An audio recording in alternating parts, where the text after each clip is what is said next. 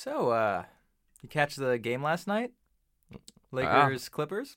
Oh, I was too busy watching Pelicans and Raptors. That went to Yeah. overtime. Yeah, that was Zionless game. definitely the game of the night.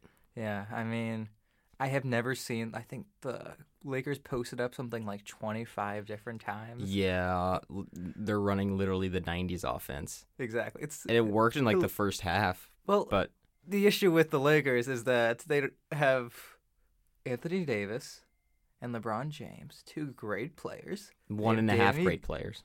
Well, LeBron's a top 10 player in the league. They have Danny Green, who is decidedly not one of those. And then they have sort of an absence of anything good. Dwight Howard is about 50 pounds lighter and looks... Did you see his shorts? I don't know what he's doing anymore. This is not like Dwight Howard pick you up and slam you into the rim. This is... Oh, wasn't there also baseball last night? Oh, yeah. Isn't this a baseball podcast? Okay, this is a baseball podcast, but we're basketball fans too, so we just wanted to let you know that in a couple weeks, the baseball season will be over, and so we're going to be transitioning into basketball as pretty much the focus of our thing. We'll have baseball segments as they come up. Obviously, we're going to have the hot stove, we're going to have free agency, but we'll also be concentrating on basketball because... baseball might be the most fun sport around, but basketball is a hell of a sport for the winter time. And so I think we might have a couple rotating guests who are surprises to both you, the audience, and to my co-host. And yeah, so we're excited for basketball season. Don't worry about like just a dearth of things to talk about because baseball has ended because we are ready to keep it going. We absolutely are. But first, Milo Hamilton. Swinging, lining it to left.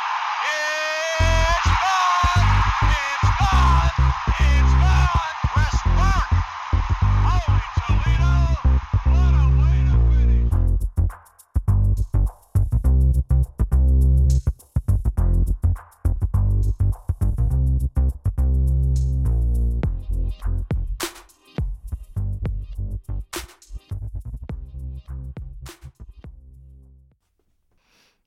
And welcome back to episode 4 of the StatCast. I'm Sam Grieman, and I'm joined by, as always, Harrison Friedman. Hello. So, let's talk about the game last night, but the game that was actually important and not just, the first game of an 82-game schedule. Let's talk about game 1 of the World freaking Series. It's baseball, right? It's baseball. Okay. It's baseball. Actually, before we get to game 1 of the World Series, it's been a little while since we put up a podcast, and in between, some crazy stuff has happened, specifically at the end of the Astros-Yankees ALCS. So, Sam, you want to take the floor and talk about that some? Yeah, so we had a Game 6. Astros were up 3-2, looking to close it out. They started Brad Peacock, threw him out there for 1 inning, and...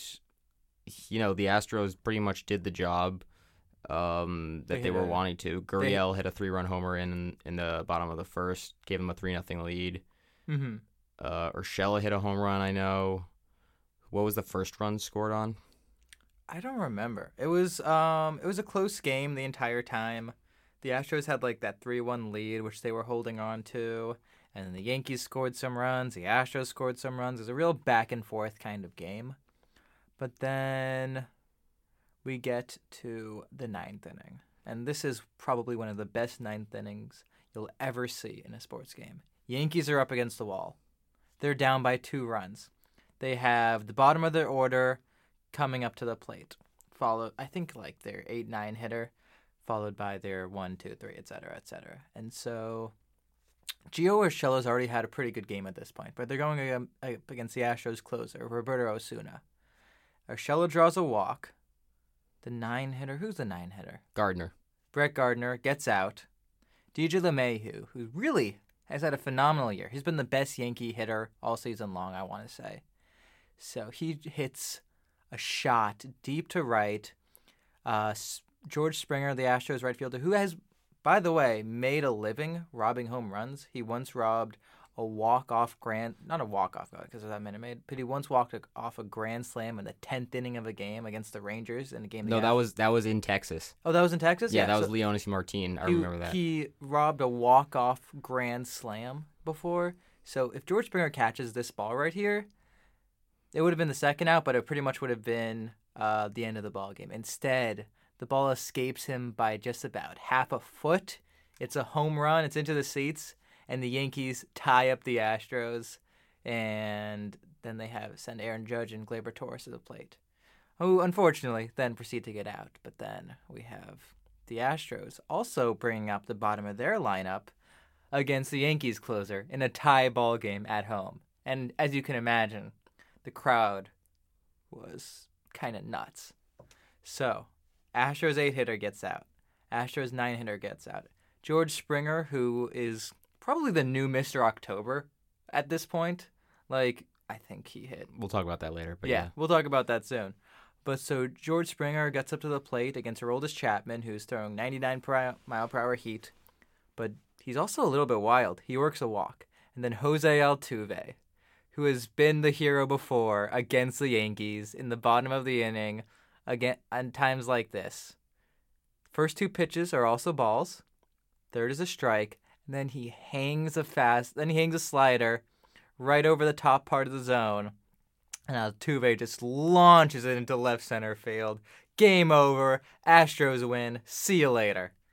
I would love to get the picture of Aroldis Chapman standing on the mound, smiling, framed, because that's just pure fuel for my veins. Like, it couldn't have been a bigger asshole on the mound at that moment. Good for Roberto Osuna, but we'll talk about that later. You know, it's yeah. So I mean, some people still say he's standing on that mound right now. You know, nobody has confirmed that he's left that mound. Yeah, just you do everything you can to win a game, and then the other team just outdoes you, and Chapman is just there grimacing through a smile. I don't know if he was just overcome by the absurdity of it all and how dumb of a sport baseball is, that things like that can just happen to you. But I was going crazy, I'll tell you that much, as an Astros fan. Seeing the Astros beat the Yankees. Oh, for the second time in 3 years in the ALCS to go to the World Series, in a decade in which the Yankees didn't even make the World Series. It was the first time that the Yankees hadn't made a World Series in a decade since the 1910s. Yeah, that's not 100 years. They've made in the past 100 years, but that's 10 decades since they had a decade like that. So that's pretty incredible. Yeah, and it set up a World Series matchup of the Nationals, who swept the Cardinals and held them basically lifeless through all 4 games, against the Astros. And we had Game 1 last night, and it was an absolute doozy. It was fun to watch. It was 4 hours because it's October, even though only 89 runs were scored. It was fun to watch. Could have been shorter, but, I mean, let's just get right into it. Yeah. First hitter of the game, Trey Turner, base hit, steals a base, gets us tacos. Free tacos for America. We get tacos October 30th. Mark it down on your calendar. Trey Turner has won us tacos. He did it in a hurry. Yes. And then, this is off, by the way, Garrett Cole. And the Astros were very happy in the ALCS to win in 6 games, because if it had taken them a 7th, if they got to a 7th, then they would have had to start Garrett Cole, and he wouldn't have been able to pitch until Game 3 of the World Series. And that's notable because Garrett Cole had an ERA coming into this game below 1. He did not, in the playoffs, he did not leave, and he hadn't lost a start since May 13th. Or is it May 22nd? May 22nd. May 22nd. That was going to change. Sam, why don't you talk about it more? So then, I believe Bottom of the first against Scherzer, he had to work very hard every inning in this game. 96 pitches through 4 innings. 96 pitches through 4 innings. He only got through 5 innings. Yeah. And through 112 pitches. He lets up 2 runs in the first? 2 runs in the first on a Gurriel 2-run double. Yeah. On a high fastball. Weird swing, but, it happens. It looked like it was out when he hit it, but it just bounced off the Astros' very tall wall. Yeah. And top of the second, Garrett Cole gives up a home run to the Nationals' first ever draft pick as a franchise in Washington called the Nationals. They Yeah. drafted him with their first pick that In they ever 06? had. 06 was it? It must have been, right? It's something like that. I think it was 05. Okay. One of the two. Yeah, their first ever draft pick hits Ryan Zimmerman. Ryan Zimmerman. He hits a moonshot to center, makes it 2-1, and then Juan Soto, aka the creator of the Juan Soto Shuffle, hits one onto the train tracks, Oppo, Yeah. which doesn't really happen that much. And I don't know if you've heard this, but Juan Soto is 20 years old. Yeah, he's almost. Imagine how good Juan Soto is gonna be when he's Adley Rutschman's age. Yeah. Adley Rutschman, first overall pick in the draft this year. Juan Soto is basically Albert Pujols. Is it safe to say that? He's Albert Pujols who can also play in the outfield? I don't think there's a comparison for that. I think there is. I think Albert Pujols. Juan Soto could be the best player of the 2020s. So keep an eye on him, folks. But And that's there's more to come Yeah. just in this game. So it's 2-2, and then I forget. Do the Astros? No, No, they don't. Right? it's So 2-2. Soto comes up.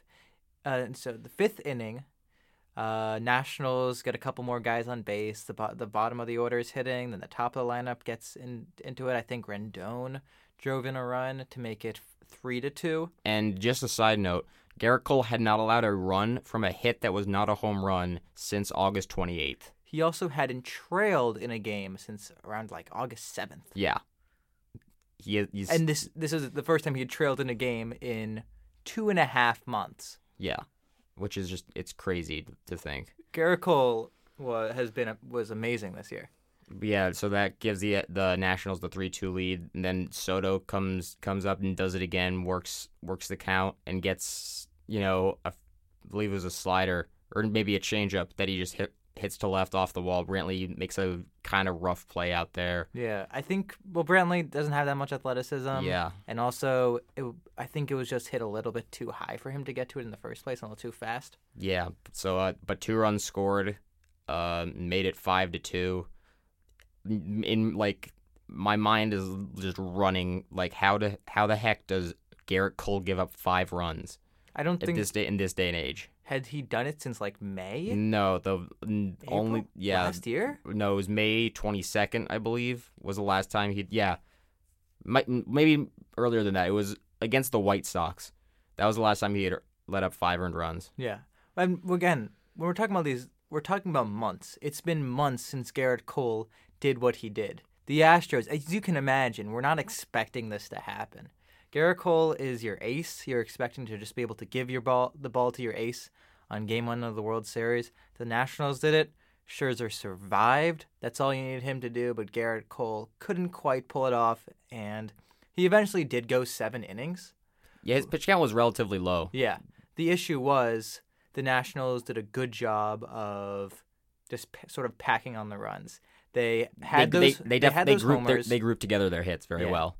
Yeah, I wanted to talk about that. The Nationals got a couple homers at opportune times, and they also when they also paired hits together and kept the inning going.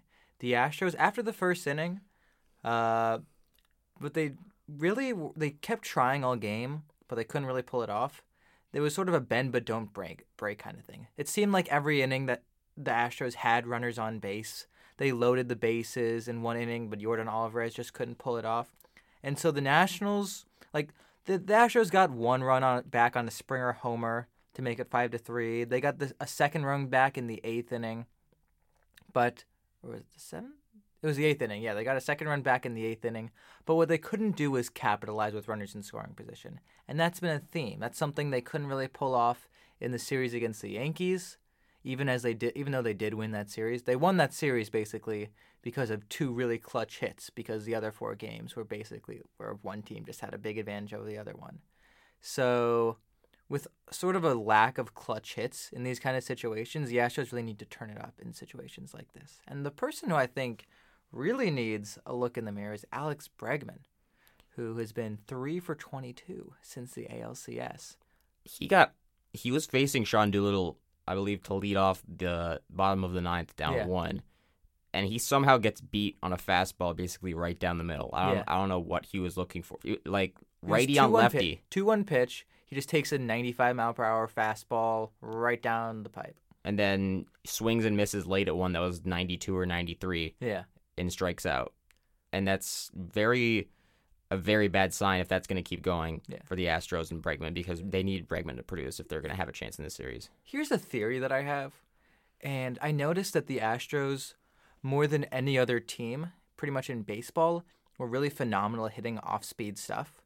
And what I also noticed is that while the Astros were really good at hitting fastballs, they were not quite as good as the other teams as hitting really high, like really fast fastballs. Like their batting average, I think, was 30 points worse, or maybe they're WOBA, whatever, than the Nationals. The Yankees were a lot better than them. I thought the Astros were pretty, like, below average to pretty mediocre as far as hitting really fast, hitting high heat like that.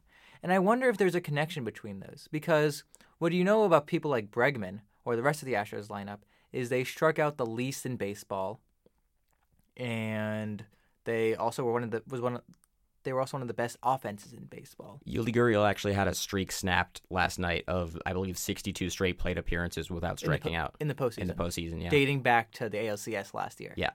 And so maybe the Astros' plan is, maybe the Astros are very good at pitch recognition, but it's really hard to catch up with a fastball if it's a few ticks higher versus something which is like 80 miles per hour or not. Like, if you don't know what's coming and it's, I don't know, it's an off-speed pitch, you can sort of like make your guess a little late over whether you think it's going to go in the zone or not. But if it's just a fastball, if it's 100 miles per hour near the top of the zone and it's going to be a borderline pitch, you can't catch up with that. Your swing can't really catch up with that. That's just a theory that I had. Yeah, and what do we think? And so the kind of the you see what happened in Game 5 ALDS, Astros-Rays. You know, there was a clear visual key for the Astros from Glasnow. You know, he was tipping his pitches. He would from when he came set, he would hold his glove higher if it was a fastball and lower if it were a curveball. Yeah. So, and they strung together 3 or 4 straight hits, and then they just didn't really get a hit for the next 7 innings until they hit a solo home run in the 8th. Yeah. And then I believe it came up again in the Yankee series, maybe with Paxton, was it? Yeah, the issue is that someone like Glasnow, he's throwing 99 on his fastball, so even if you know it's coming, the Astros, again, preach a lot of plate discipline, so they don't want to swing at balls outside the strike zone. Yeah, but I think this series, there was maybe either this series or a continuation from the ALCS. They've been uncharacteristically aggressive. Yeah, that's because I think they've been so behind. They've realized that that's sort of something which they've been lacking, especially since in Game 1 of the ALCS, when Masahiro Tanaka did which was absolutely phenomenal. I don't think the Astros have been shut out the entire playoffs besides that game. He shut out the Astros because on pretty much the first pitch of every single at-bat, he'd throw a borderline strike that just caught the zone and was basically a perfect pitch. When someone like Tanaka is on, that's going to give the Astros fits because what they like to do is square up the ball. So I love talking about pitch sequencing because... Oh, me too. I was a pitcher, still am a pitcher, hopefully for the club team next semester. But I think the main thing is with a really great lineup, first pitch, it can't be a fastball in the zone. It has to be something that spins, and it's got to be out of the happy zone for hitters. And I think the Astros are sitting dead red first pitch. They're seeing spin, taking it, and it's a strike. They're already, in the hole 0-1 before they can even, see what's happening. I think a big thing is that the Astros, they're preaching plate discipline, and it worked. Their goal was to get Scherzer out of the game early, and they did. 112 pitches in 5 innings. Yeah. A lot of full counts. He had 20 plus pitches in the first 4 innings. Each of the first 4 innings. And so it's, it worked. It's just that they can't string together hits. It's walk, hit, and then, Walks only move the runner so far. Yeah, walk. If a guy's on second and you get a walk, that doesn't really change the bottom line very much. Yeah, 2 outs, runner on second, a walk is not as good as a hit. Yeah. So, they're preaching good plate discipline, but a an effect of that, a negative effect of that is that you maybe become over patient and you take the first couple pitches or even a pitch later in the count that, you think you'll look back at the take and you think, man, I should have hit that one because, we want to drive the pitch count up. I think one of the things that always bothered me was people taking the first pitch, especially if it was a fastball, because I consistently think maybe not so much recently because, pitchers have been charting everything and, seeing who swings at the first pitch. You saw the commentators saying a lot about, he's this guy's always ready to hit on the first pitch. Like he's Altuve. Altuve is very aggressive early in the count. Yeah, loves to get the high fastball up, and so a lot of the previous approach in previous years was to take that pitch. Yeah. Like automatically just take the first pitch no matter what. And it really get an eye for the pitcher. Yeah, it really irked me because that's the best pitch you're going to see that at bat. Mm-hmm. If the pitcher can throw the first pitch for a strike, and you're not going to swing at it, that is the best pitch you're going to see all at bat because then the rest of the at bat he's going to be trying to get you to chase to make up for it because he's only got to make 2 more good pitches. Not even 2 more good pitches. He's only got to make you swing 2 more times, and that's it. I'll tell you, one thing that's great about watching these games is, you get a sense for what the pitcher's mindset is, and you call out a pitch, and it's like next pitch is going to be a changeup down and away because this and this happened, and so his eye level is here. He's going to readjust down here, and the real baseball fans just love calling out pitches, and it's just great when you get them right because it tells you you're in tune with the game, and it's really I think that's really fun. Yeah, and John Smoltz, who has been a lot of people don't like a lot of his announcing because what he talks about sometimes is like, oh, I wish the game was back to this way. And I understand that. I understand that if you have an announcer for the World Series, he should really love the game that he's covering. But at the same time, one thing that's really great about seeing someone like John Smoltz on the national stage, John Smoltz, who famously pitched at a Hall of Fame level for the Atlanta Braves in the 90s, is he's the kind of guy who knows exactly what the pitcher is thinking and has done his research and knows what pitch is going to come next. He's going to call them out, sort of like Tony Romo does in football. And so that's why I really have appreciated having someone like John Smoltz in the announcing booth for games like this. I agree. There's a couple examples of that happened in this game, and it extends to not only pitching, but the game itself. So first inning, he said, I'm pretty sure before things got going, expect to see a lot of bunts and stolen base attempts this series. Yeah. Because, I guess he did his homework and saw that, that's something that these two teams like to do. Robles. What happens immediately? Base hit, Trey Turner steals, Adam Eaton tries to bunt him over. And then, top second, Ryan Zimmerman's up. Smoltz says, his happy zone is fastballs down in the zone. That's where he can hit it out. And next pitch is down in the zone, and Zimmerman hits it out. Yeah. And so, also, speaking of the steals and bunts and everything like that, the Nationals led the majors by about 30 bunts. Yeah. So they bunted about 30 more times more than everybody. They have a great lineup to do it. They got Turner, Eaton, Robles, and all those guys. Guys who have, they have decent play discipline, and they really have wheels. And also, the Astros are going to be stealing a lot. I was honestly surprised they didn't include Miles Straw, who's a real speedster, one of the 5 fastest guys in baseball, on their roster, because Kurt Suzuki has one of the worst throwing arms of any catcher in baseball. He's basically only on the team because he can hit decently well. He can also block really well. There were a lot of blocks last night that were very nice. Needs to block very well. But unfortunately, his arm is pretty bad. I think he, not only does he have a low caught stealing rate, there's also a high volume of people stealing on him. Yeah. And so what you saw with George Springer, who, while he's a very fast, athletic guy, doesn't steal very often, he stole a base against him in the first inning, I think it was.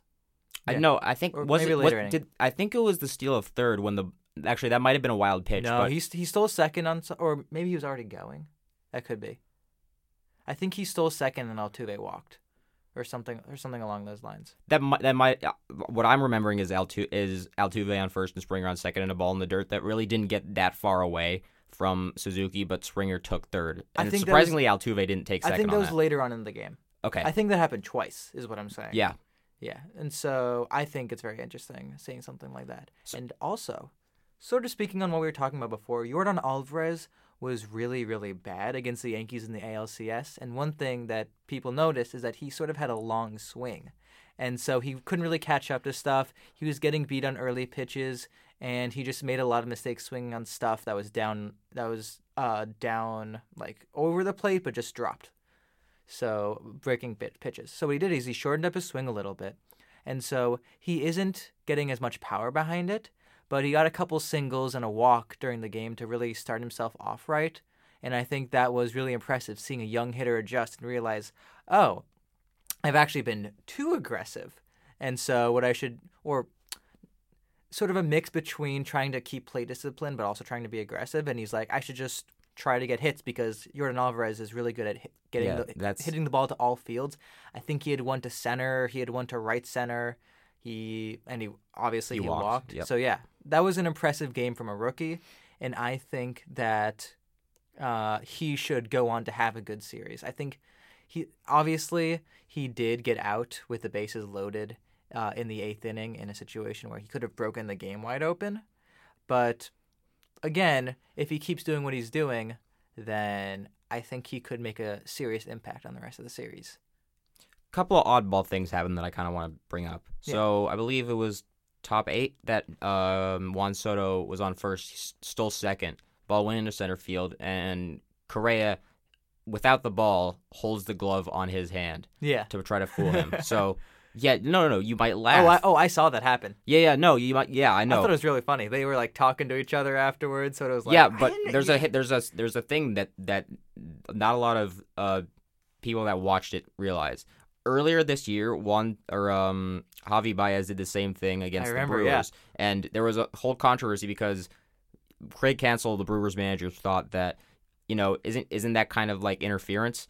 And he's like, no, Javi Baez knew the rule. He didn't touch him with his glove because he didn't have the ball. So this time, Correa kept his glove on Soto's hand and without the ball. By rule, I'm 95% sure that could have been interpreted as interference, which would have given Soto third base. And I think that's why they were talking back and forth. I don't know why Martinez didn't come out and talk to the umpires.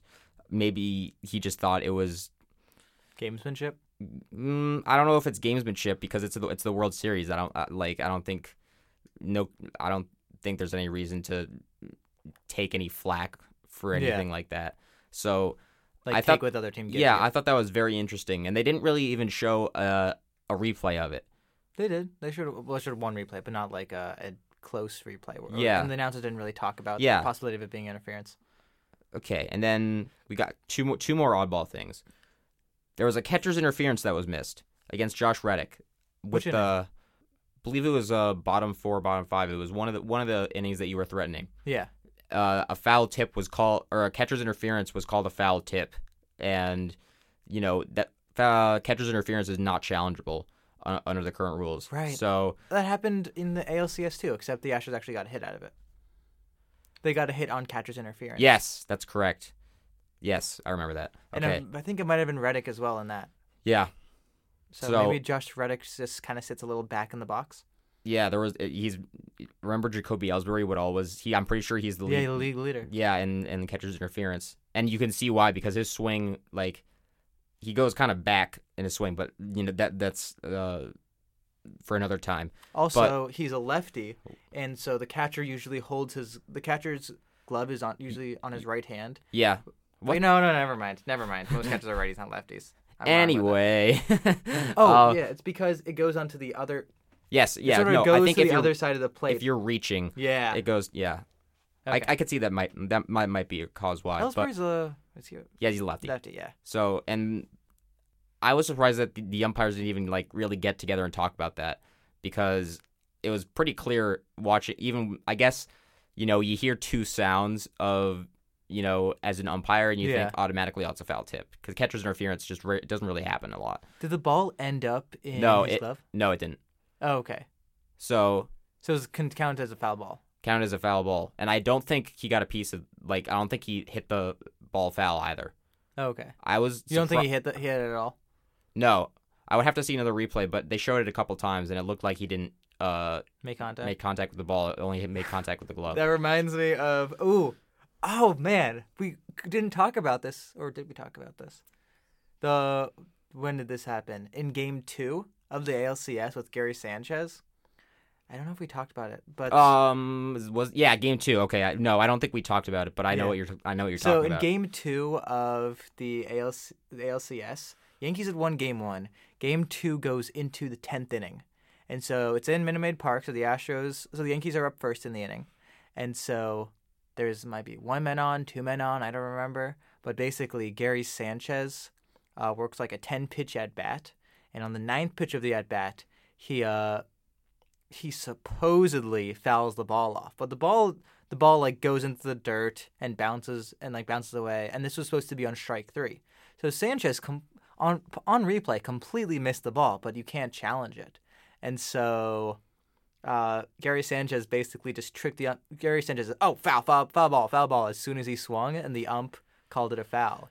And this is a rule, or not a rule. This is a play that umpires, along with catcher's interference, I think it's a very tough thing to call because you can't really see it.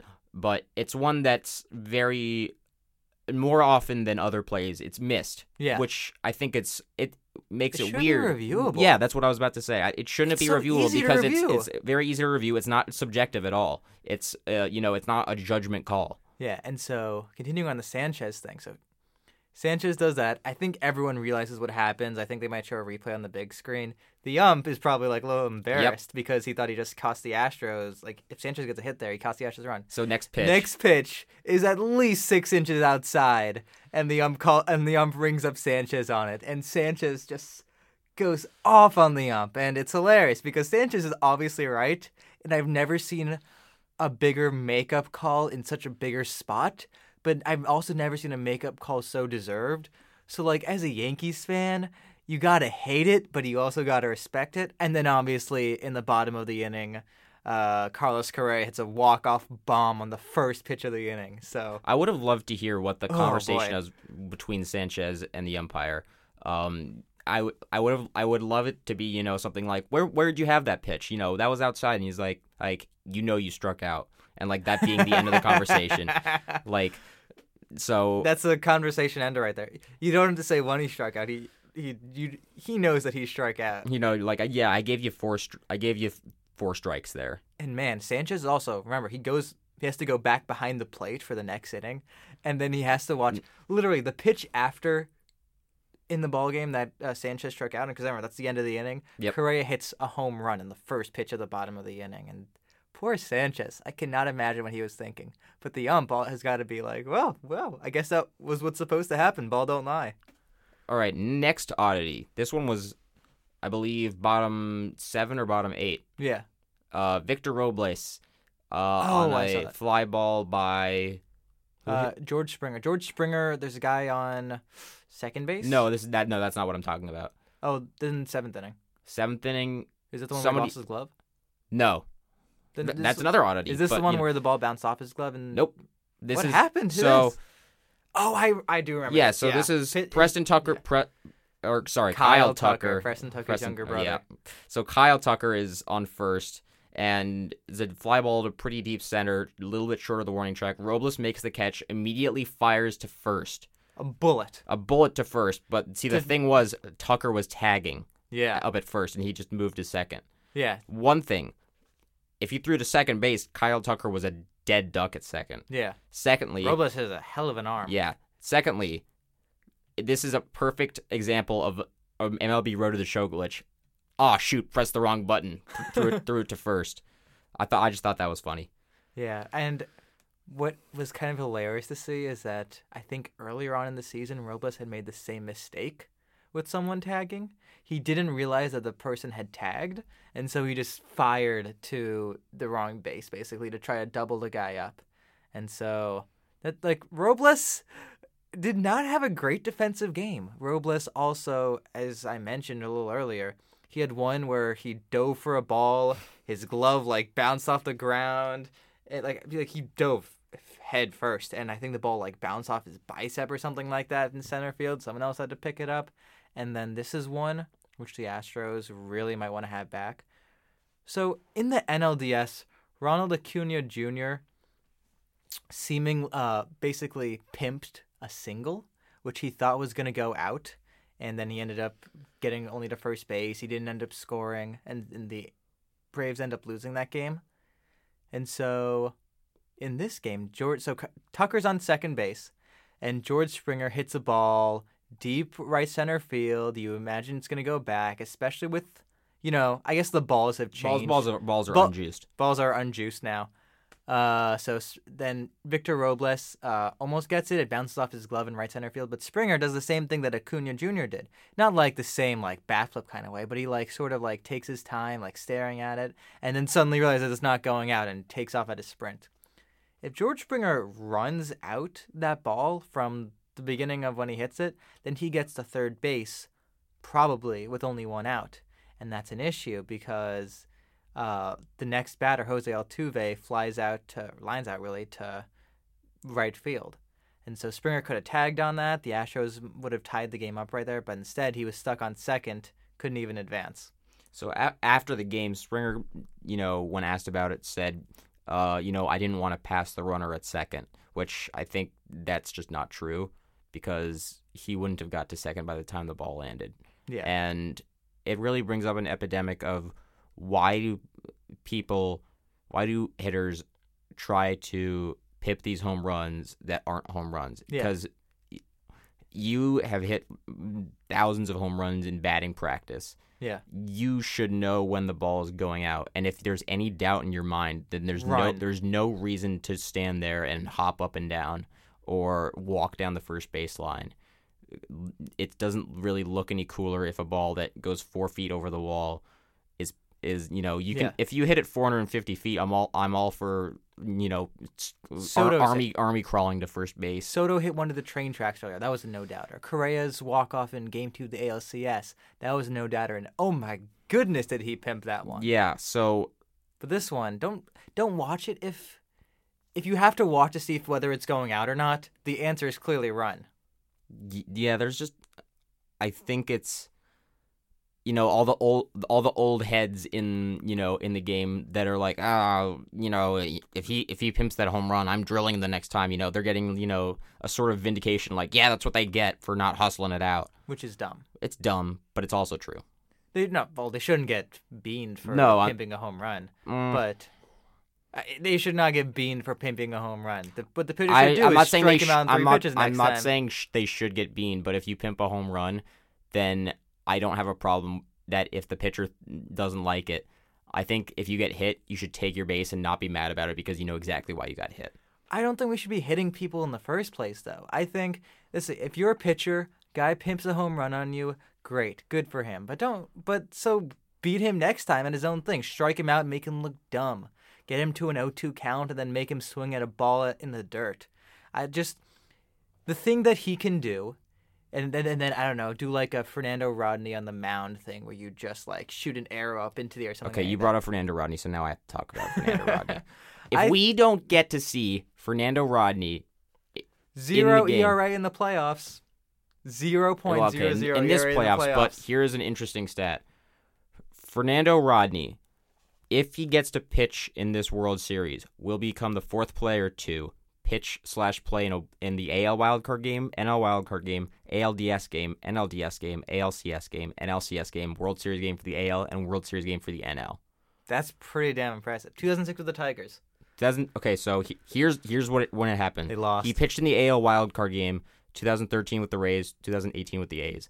NL wildcard game, 2017 with the Diamondbacks. ALDS, 2013 with the Rays. NLDS, 2015 with the Cubs, and this year with the Nationals. ALCS, 2006 with the Tigers. NLCS, 15 with the Cubs, and this year with the Nationals. World Series game for the AL was 06 Tigers. And if he pitches in this World Series, then he'll have done, He'll have done it all. Like the Grand Slam of baseball. Can you guess who the other 3 players who have done this are? That's a great question. All right. Give me an era for each one. I mean, you would have to play in the both AL and the NL wildcard game. Okay, wild card game. Oh, so it's very recent. I want to guess then. I would say Dallas Keuchel, but he hasn't pitched in the NLCS he hasn't pitched. Yeah, NLCS or World Series, but I feel like he might have pitched in it. Let's see. Is Scherzer? It's pitch / play. I want to say Scherzer. So that no. Oh, so are they all hitters? There's 2 hitters and 1 pitcher. Okay. So I'm surprised Scherzer hasn't. It's a good question. I don't know. I can't think of any. Give me one name. One of them is John Lester. John Lester. Okay. Give me one of the teams that one of these players played for. Well, that's the thing. They played for multiple teams. I know, just one of the teams. That's hard. I don't know. I just want to give me. I want to see like. I can't think of anybody because. Okay, so the other two are both hitters. One of them is a recent World Series MVP. Okay, fine. So it's clearly not. Wait. Oh, who won the MVP last year? It was some weird guy. It was Steve Pearce, but it's not him. Okay, it's not Steve Pearce. George Springer is also a recent MVP, but he did not. He clearly has not played for anyone but the Astros. I think Chris Bryant won it in 20. Chris Bryant didn't win it? Oh, right. Wasn't it like David Ross or something? No, it was for the Cubs. It was some random guy, wasn't it? Not random, but he is the guy. Yeah. I don't remember. I remember it's Ben Zobrist. Ben Zobrist, right, because Ben Zobrist had that clutch hit in the top of the 10th. And then the last guy is, your hint is that he is a top candidate for one of the managerial jobs. Okay, so it's not David Ross because he already got hired, which we're going to talk about. Top candidate is Carlos Beltran, who I believe played for the Yankees. He definitely was in the NL. Is it Carlos Beltran? Yeah. All right. So that's your bit of trivia for today. Carlos Beltran, Ben Zobrist, John Lester, and hopefully Fernando Rodney. What a great amalgamation of talent.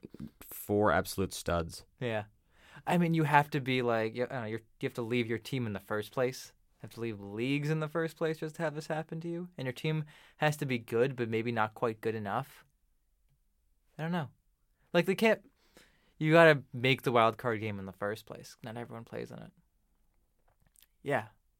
I'm very intrigued to see who is going to add to this over the years.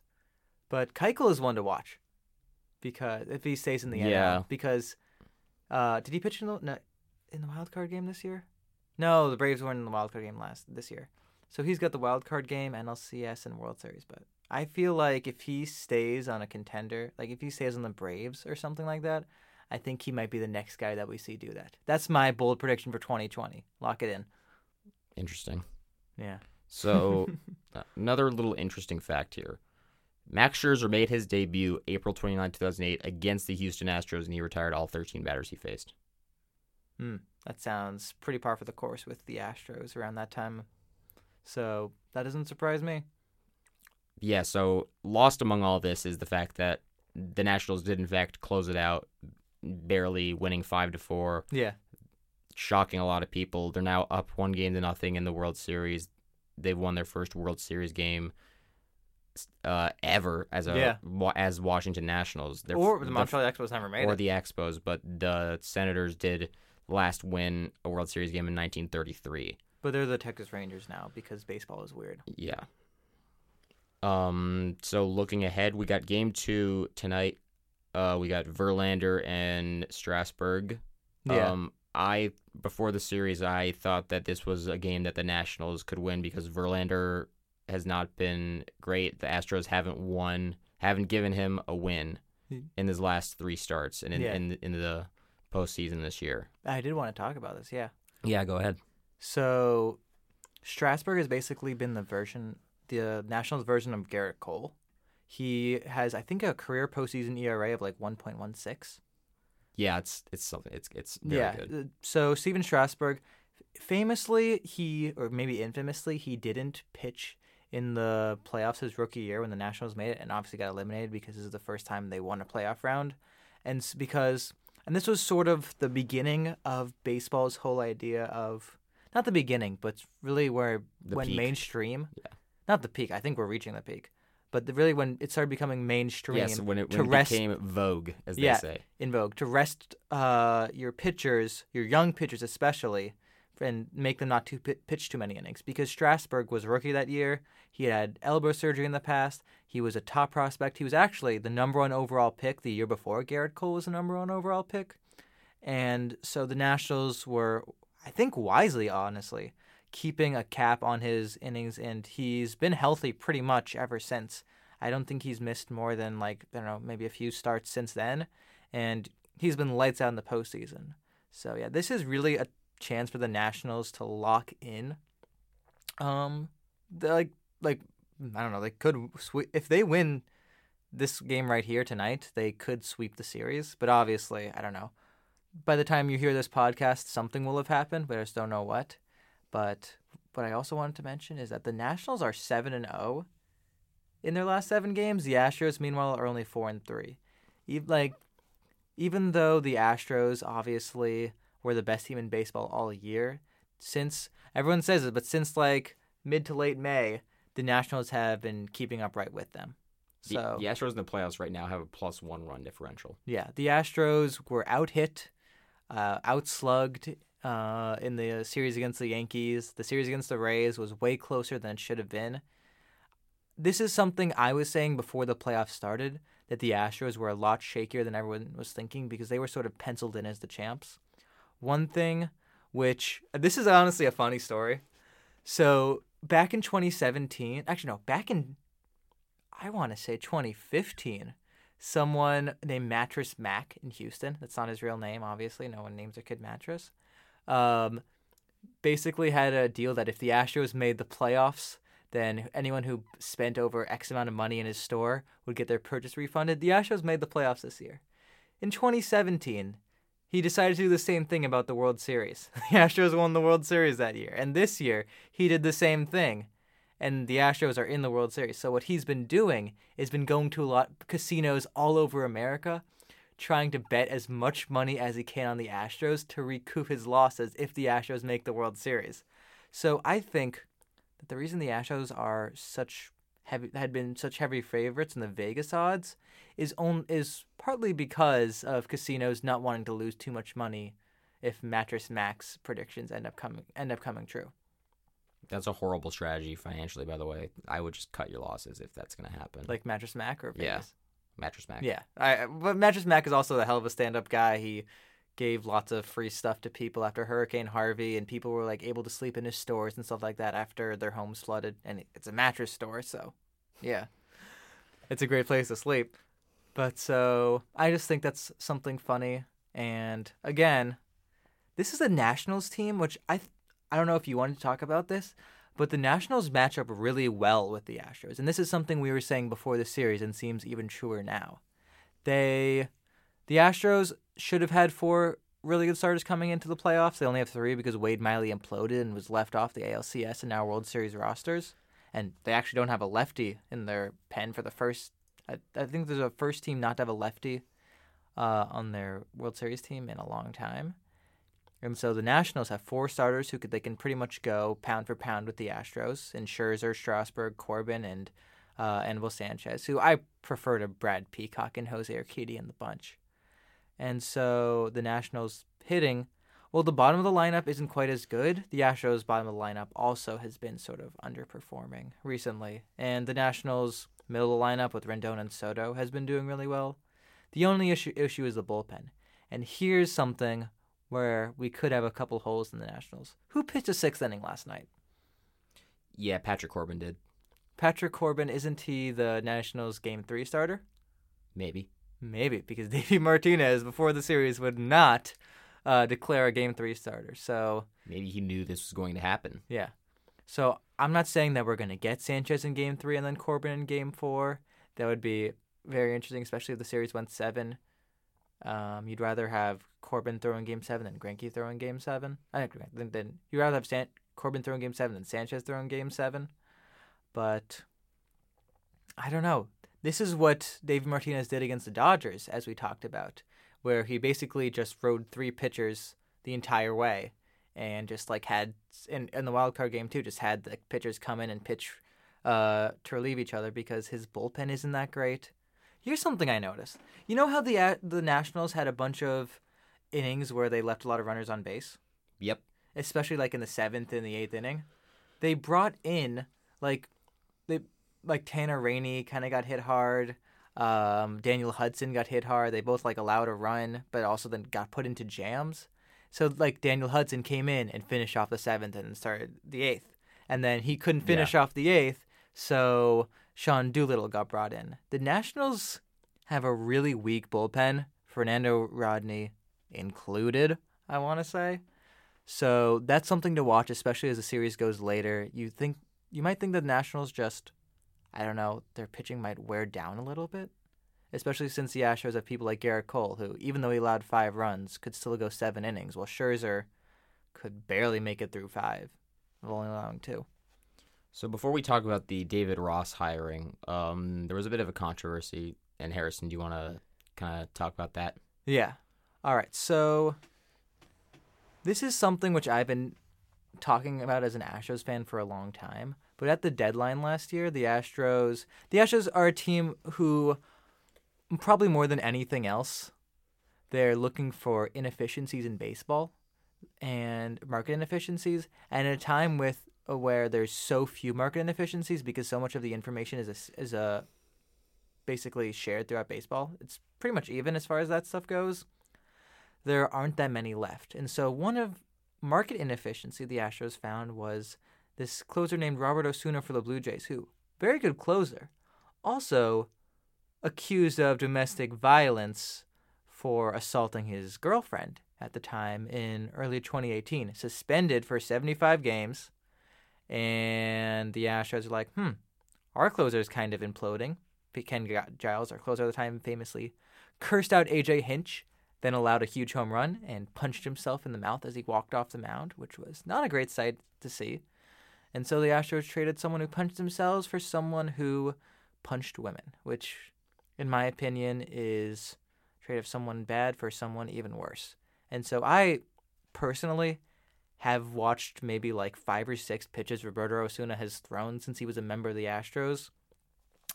There are, like, a lot of fans of the Astros have really hated this move, and either will refuse to watch Osuna, have stopped watching the Astros overall, or like have, I don't know, just basically said, yeah, Osuna's in. This is just, don't forget what Osuna did. And so this kind of came to a head, I want to say, after Game 6 of the ALCS, because, like we mentioned, Roberto Osuna allowed a 2-run homer in the top of the 9th to tie the game, and then Aroldis Chapman, who also is a domestic abuser, allowed the game-winning home run in the bottom of the 9th. So Brandon Taubman, who is an assistant general manager from the Astros, former basically daily fantasy player extraordinaire and worker at Ernst & Young, got hired by the Astros maybe 5 years ago or so and worked his way up. And so after the game, the Astros, by the way, have not really addressed the Osuna thing very well, it should be noted. So after the game, maybe like an hour after like the celebration started, and there's a chance he was drunk, but I don't think that really excused the behavior, he addressed some comments at 3 female reporters, and one of whom was wearing a domestic violence awareness bracelet that was relatively easy to recognize. It's a purple bracelet. Yeah. And so what he said to them, basically yelling, he repeated this 6 times or so, thank God we got Osuna. I'm so effing glad we got Osuna. And basically yelled it, not just in their general direction, but at them. And so that's clearly something which is not okay. You should not be berating female reporters, especially when it's already extremely hard for female reporters in such a male-dominated sport, or pretty much all sports like this are male-dominated, and so it's hard for a female reporter overall. But this was a really egregious one, and what made it even worse was that the Astros didn't even offer an apology the next day. First of all, they were declined to comment for the article that the Sports Illustrated reporter one of the people who was yelled at wrote, and they said that the story was fabricated and that Todman was talking about something else and he was defending the player. The player wasn't around. A lot of witnesses corroborated Epstein, who was a reporter's story. And the Astros then the next day had an apology from Todman that basically said, "Oh, that's not the kind of person that I am. I'm really sorry, but that's not the kind of person that I am. I'm sorry, I just got caught up in the moment." And their owner said, "Well, we donated a bunch of money to domestic violence awareness. Isn't that something which excuses the whole thing for us?" And I personally hate it. Still not going to watch Osuna. I really did like Todman. He'd done some good things for the Astros as far as player personnel goes, but I think he should get fired over this whole mess because this is sort of an issue that the Astros have had for a long time, dealing with like PR, dealing with people, et cetera, et cetera. They've had some bad press over the years. They've had a lot of good press too because so many of their players are so fun to watch, like Springer, Altuve, Correa, Cole, Verlander, et cetera. The list goes on. But when one person can overshadow the other 24, that's when you know that the one person is really the problem. So we're not going to really talk much more about that. It's not a topic that's, it's not fun. Not fun to talk about. There's not many correct, ways to go about it. So we'll end with the fact that Cubs today announced that, well, they didn't announce. In a news of great people getting good news foisted upon them. Yes, David Ross is going to be the next Cubs manager. This not a big surprise because he was talked about a lot as a potential candidate. Beloved by the Cubs. Won Cubs. The 2016 World Series with them. Yep. He no longer has to work for ESPN on some of the Monday night games, which I know a lot of people are happy about. And I think they're definitely looking to get the production, to have him bring out the production that they've been looking for the past couple of years that they haven't really lived up to. They've missed the playoffs the past couple of years, haven't they? Yeah. And so I think it's a good move by the Cubs to immediately see that Madden was getting near the end of his effectiveness as Cubs manager. Yeah, Madden went to the Angels. Yep. And it'll be interesting to see. He's of the Rocco Baldelli, Alex Cora, Aaron Boone, I guess not Gabe Kapler anymore. But Gabe Kapler got fired pretty quickly on. But yeah, it's those guys that played in the mid 2000s that, rode the bench a lot, but a lot of people loved as, people to just talk to. Yeah. They understood the game really well. They worked with people very well. And David Ross, stand-up guy by all accounts. Yep. It's really great to see him get a job like that. And honestly, I bet the Cubs clubhouse is going to be a really cohesive one next year because he's really he's one of the guys, but he's also really respected one of the guys. So you got to imagine that a move like this might be in hopes that Chris Bryant will stay on the team because I think Chris Bryant and David Ross were good friends. Yep. So yeah, I think that wraps it up for today. We got Game 2 tonight. Just before we leave, do you want to talk about, any former walk-off home runs in the ALCS that made us happy? It's too far gone at this point. Yeah, it was kind of, I feel like if you're a Red Sox fan, seeing Aaron Boone in the other dugout watching the walk-off home run get hit to send your team to the World Series is a lot better than him hitting the home run against your team. Plus, also, if you're a Red Sox fan, you've won 4 World Series since the Yankees last won one, so don't be too mad about that. With that said, we're going to end it for today. We'll see you next week. Maybe we'll have a world champion that's been crowned already. We have, let's see, how many games we got? We're going to have 4 games. 4 games? 3 games. We got one Thursday, tonight. Saturday, Sunday, Tuesday. We got Wednesday, Friday, Saturday, Sunday, Tuesday, Wednesday. Oh, shoot, we got 6 games. Well, we're going to have 5 games. Wait. Game 2 tonight. Yeah, off day Game tomorrow. 3 Friday. Game 4 Saturday. Game 5 Sunday. Game 6 Tuesday. So, all right. Hopefully. If we get a 7-game series... podcast will probably be happening on Thursday. The podcast will definitely be happening on Thursday. So next time you listen to us, the World Series will be over. A champ will have been crowned. And if you're looking for a good series, you better hope the next podcast doesn't come out till next Thursday. And with that, we'll see you then on the other side. Thanks, guys.